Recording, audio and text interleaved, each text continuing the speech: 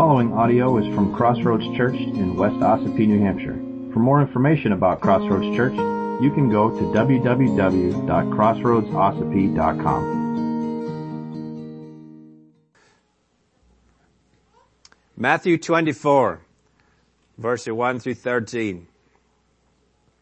Jesus left the temple and was going away when his disciples came to point out to him the buildings of the temple.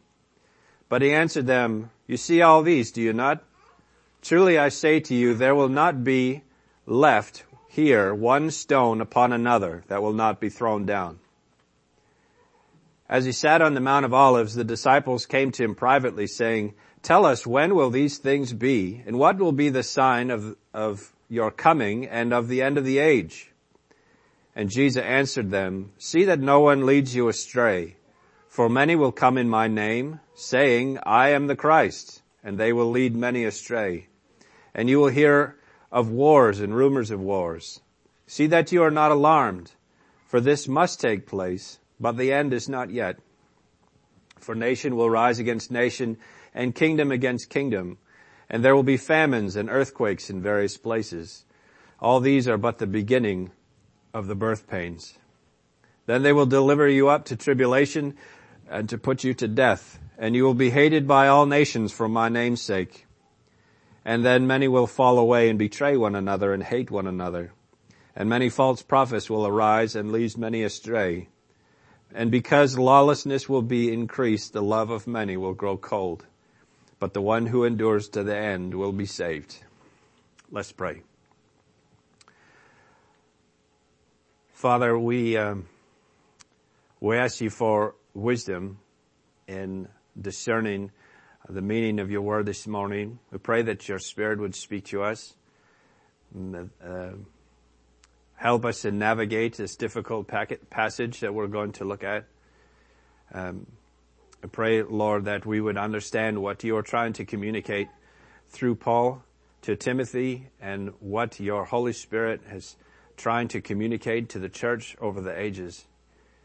We pray, Lord, that you would guide us in truth, for your word is truth, and your Spirit is the Spirit of truth. We do not want to get it wrong.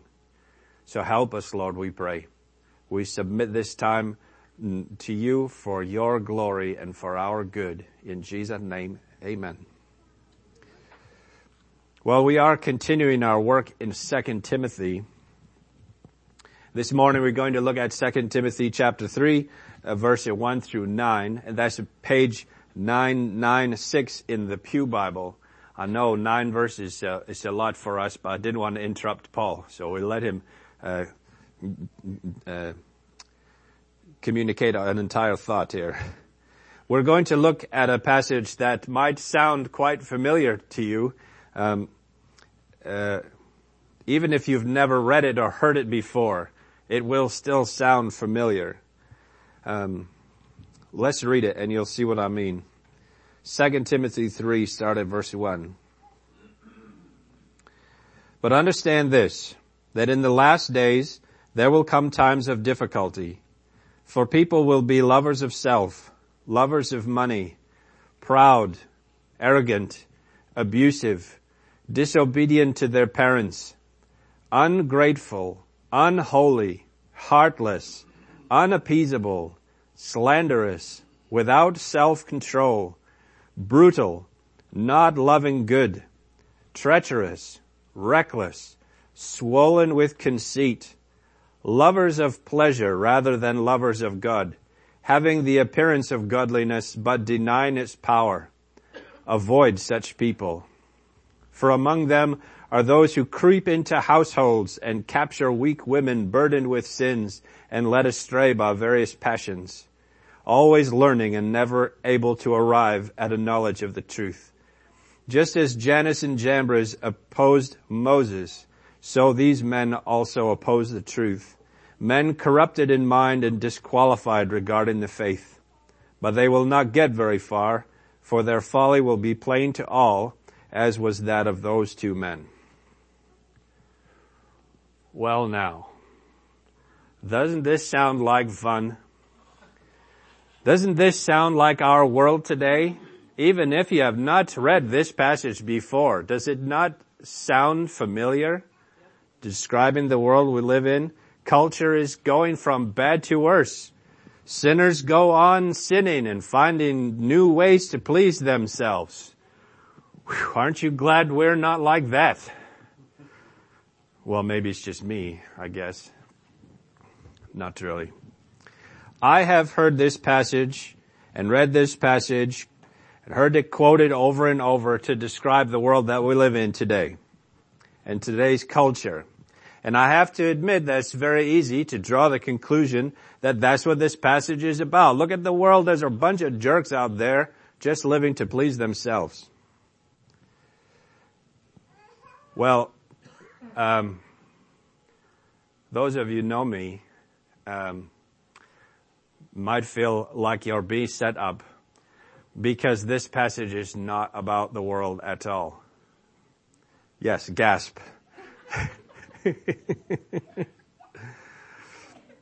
If we want to be sure that what we believe, that we want to be sure that we believe what the Bible actually says, we have to go beyond cut and paste fortune cookie treatment of Scripture. We can't just read a meme on Facebook and say, well, that must be the truth. Look, there's a Bible reference right there. This verse, these verses, does not at all describe those outside of the church.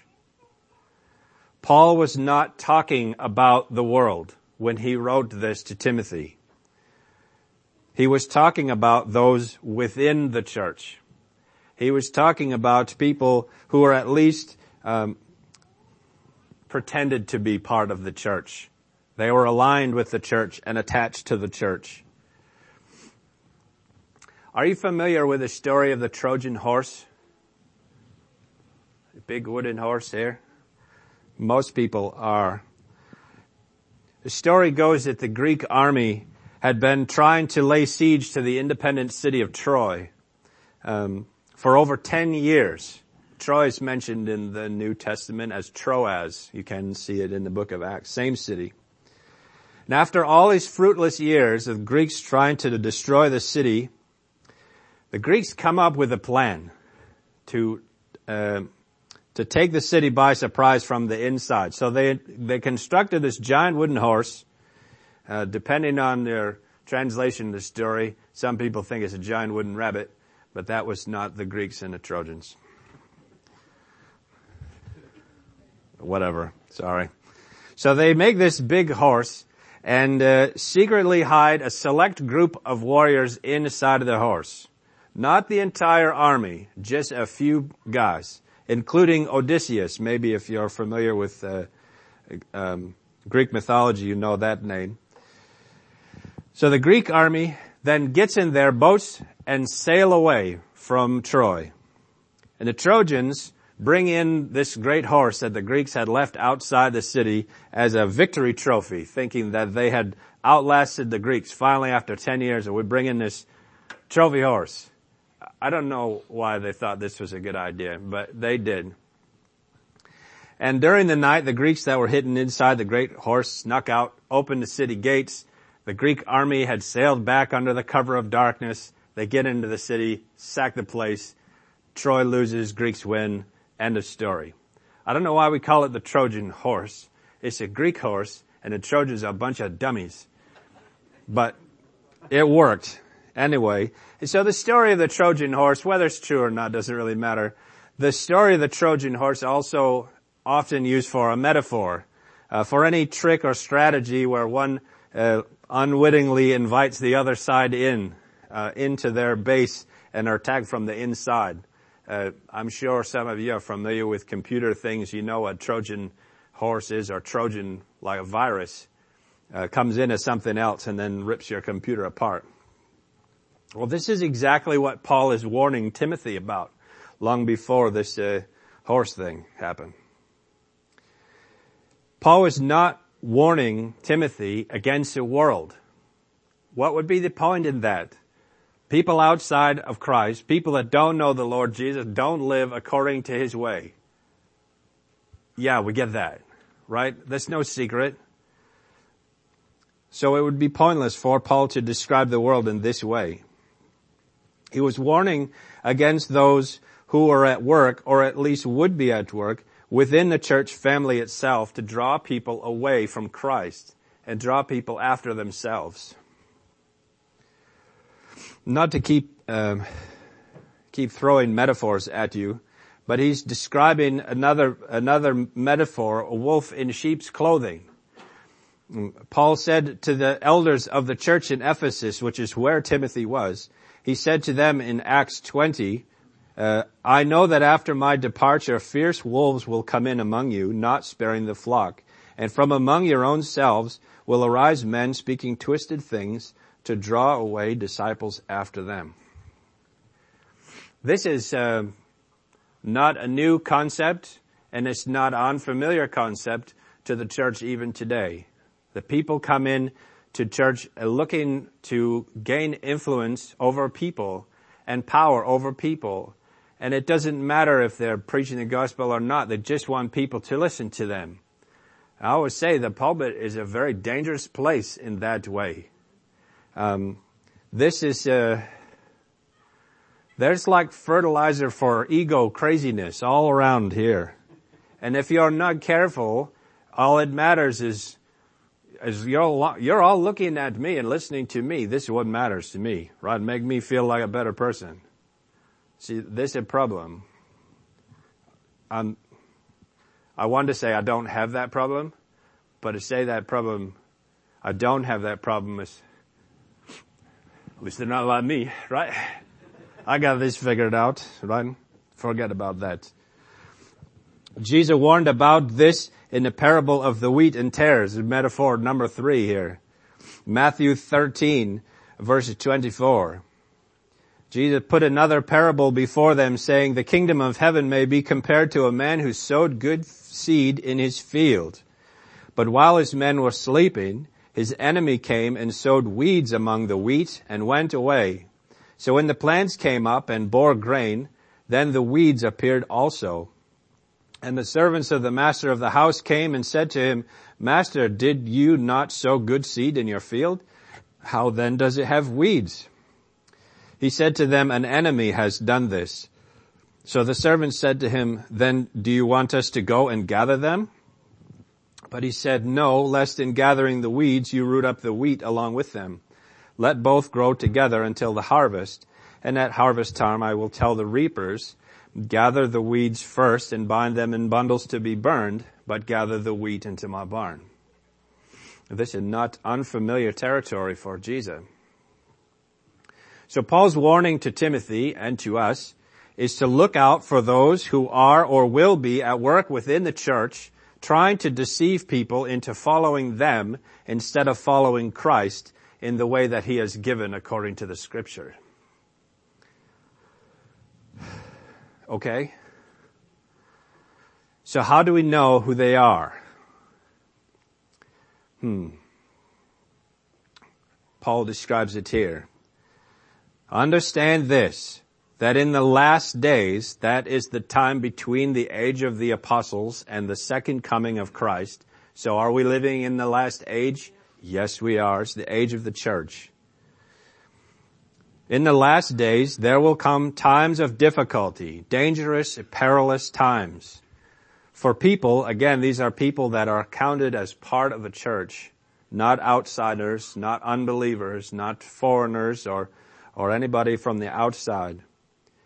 For people will be lovers of self, lovers of money, proud, arrogant, abusive, disobedient to their parents, ungrateful, unholy, heartless, unappeasable, slanderous, without self-control, brutal, not loving good, treacherous, reckless, swollen with conceit, lovers of pleasure rather than lovers of God, having the appearance of godliness but denying its power. Avoid such people. Now you know me, I like to get at the words and pull them all apart. There's a long list of words that don't need to be further defined. They are very clear. John Calvin wrote, Paul enumerates those vices which are not visible at first sight and which are even the ordinary attendants of pretended holiness. Is there a hypocrite who is not proud, who is not a lover of himself, who is not the despiser of others, who is not fierce and cruel, who is not treacherous? But all these are concealed from the eyes of men. To spend time in explaining every word would be superfluous, for the words do not need exposition. Only let my readers observe that self-love, which is put first, may be regarded as the source from which flow all the vices that follow afterwards. He who loves himself claims a superiority in everything, despises all others, is cruel, indulges in covetousness, treachery, anger, rebellion against parents, neglect of what is good, and such like. As it was the design of Paul to brand false prophets with such marks that they might be seen and known by all, it is our duty to open our eyes that we may see those who are pointed out. It's very easy for us to look at a scripture and say, wow, that was really bad for them. I'm glad we don't have to go through that. We do. We are not immune from this. I've been a part of several different church families, and I have stories that I don't want to tell. I have stories that I have not always been the cowboy with the white hat. I've often been the cowboy with the black hat, doing these same things, because ego is so powerful a force in church leadership, in the leadership of people at all. Like I said, this is a very dangerous spot. So I would covet your prayers to pray for protection from ego and from hypocrisy, not just for me, but for all of us and all those who are given the task of shepherding the family. Now, if you remember, we were talking last week about the instruction to gently correct opponents of sound doctrine. Remember back in chapter 2. Well, these folks we're talking about here are not them. That's the people who want to talk about differences of opinion and doctrine. That's different than what we're dealing with here. These people are not those who openly debate or even openly oppose doctrine within a church family. These are people who operate in a much more sinister way under the guise of godliness. If you remember from the Gospels, when Jesus dealt with Pharisees, well, we think of Pharisees as the villains of the New Testament. Well, in a lot of ways they are. But it's because of their hypocrisy. That's the problem. Jesus so frequently confronted them. They operated under the veil of holiness, but were inwardly full of greed and wickedness. Paul warns us to avoid such people. Now, I know that if our friend Dave were here, he would say, I can see all the craziness in the world, and my choice is to not participate in it. I can see people that are acting badly and choose to not be like them. That's exactly our choice. We have this horrible list of vices here, sneaky, underhanded, influence-seeking vices, and our choice is simply don't be like that. As I was studying this passage and thinking to myself in my own arrogance, I'm so glad I'm not like those jerks, I could not help but think about what Jesus said in Luke 18, verse 10. 2 men went up into the temple to pray, one a Pharisee and the other a tax collector. The Pharisee, standing by himself, prayed thus, God, I thank you that I am not like other men, extortioners, unjust, adulterers, or even like this tax collector. I fast twice a week. I give tithes of all I get. But the tax collector, standing far off, would not even lift up his eyes to heaven, but beat his breast, saying, God, be merciful to me, a sinner. I tell you, this man went down to his house justified rather than the other. For everyone who exalts himself will be humbled, but the one who humbles himself will be exalted. Oh boy, I'm so glad I'm not like that guy. I remember that jerk from way back. I'm so glad I'm not like him. No. Verse 9 of that same passage in Luke, Jesus said, or it says, recorded there, he also told this parable to some who trusted in themselves that they were righteous and treated others with contempt. Like, I'm good and I don't want to get your filthiness all over me. I just washed these clothes. You stink. Get away. But we do that. We don't want to get the mess of other people on us sometimes. I think the truth is, if we're honest, we can see a little bit of ourselves in this horrible list of vices. Maybe not every one, but parts of it apply to each of us, I'm sure. We're always going to be tempted to want to get people's attention and to get them to listen to us, even when our integrity as Christ followers is at stake.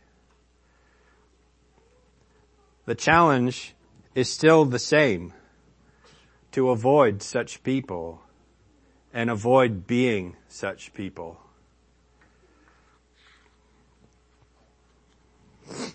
Verse 6 says, for among them are those who creep into households and capture weak women burdened with sin and led astray by various passions, always learning and never able to arrive at a knowledge of the truth. Just as Jannes and Jambres opposed Moses, so these men also oppose the truth. Men corrupted in mind and disqualified regarding the faith. But they will not get very far, for their folly will be plain to all, as was that of those two men.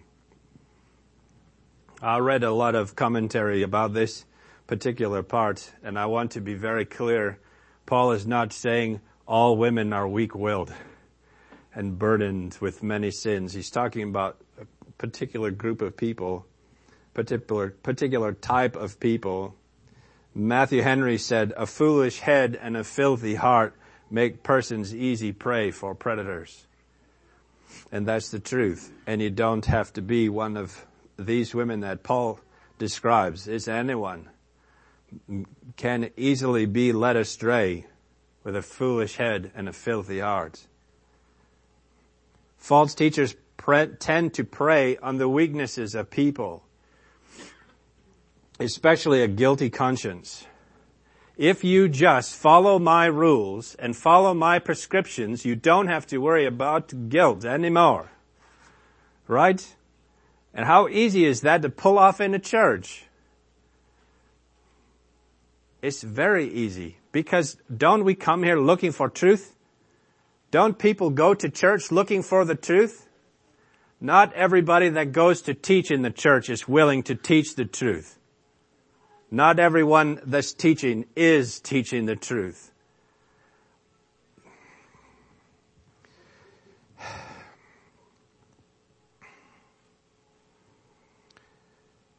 False teachers creep in and capture. They work their way into the good graces of families with ulterior motives, carefully preserving the appearance of godliness in order to pass off some kind of secret wisdom and new paths of easing burdens of conscience, and make slaves of those who would follow their teaching looking for freedom.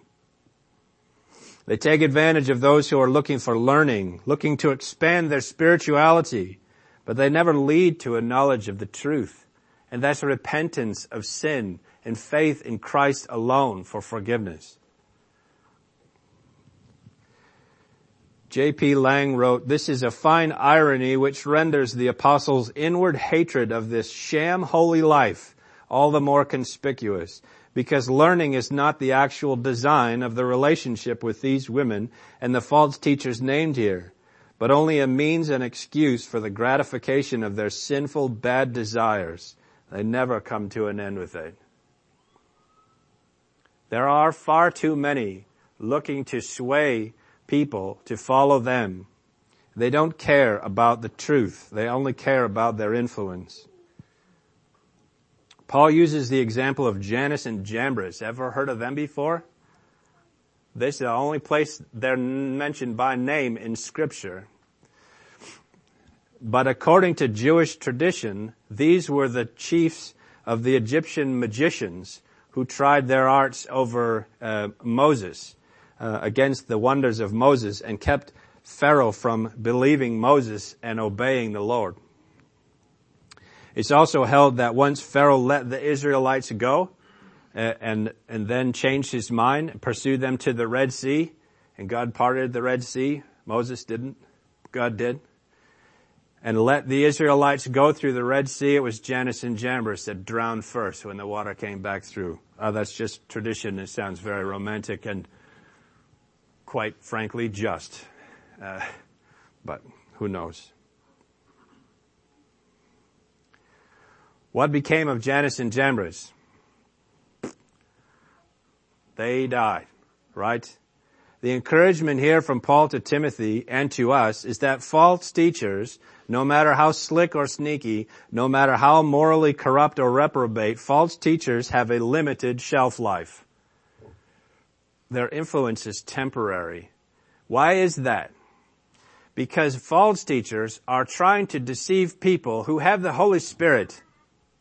And the Holy Spirit is the Spirit of truth and cannot be deceived. And though someone might follow the influence of a false teacher like this for a time, it will not last. The Spirit will set them free. Though heresy and false doctrine spreads quickly, the eyes of the faithful are open to it all the more quickly by the power of the Holy Spirit. Absurdity and unrighteousness so quickly overstep all bounds and show themselves for what they are to those whose eyes are open. We live in an age of darkness and error.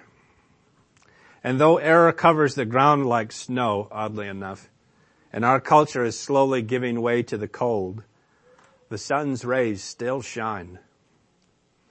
And even as cold as been the last few weeks, when the sun shines on my driveway, it's still melting snow.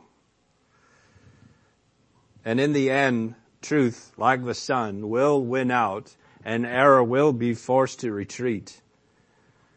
When Christ returns in His glory, all of that falseness and error will be destroyed. The burden for us until that day is to measure ourselves, measure our teachers, especially me. Measure ourselves, our teachers, our pastors, by God's Word. I learned long ago that a pastor doesn't give you the references in the Scripture just so you can read along and know where he's going. Maybe that's what other people do. I give you the Scripture references so that you can read it and see if I'm right and correct me if I'm wrong. That's the point. That's why we study the Bible open, not closed. You say, well, the Bible says someplace, Jesus once said one time, where that is, good luck. Right? We need to measure ourselves and our teachers by God's Word. And by the help of the Holy Spirit, we will keep from falling into error because we are so well acquainted with the truth.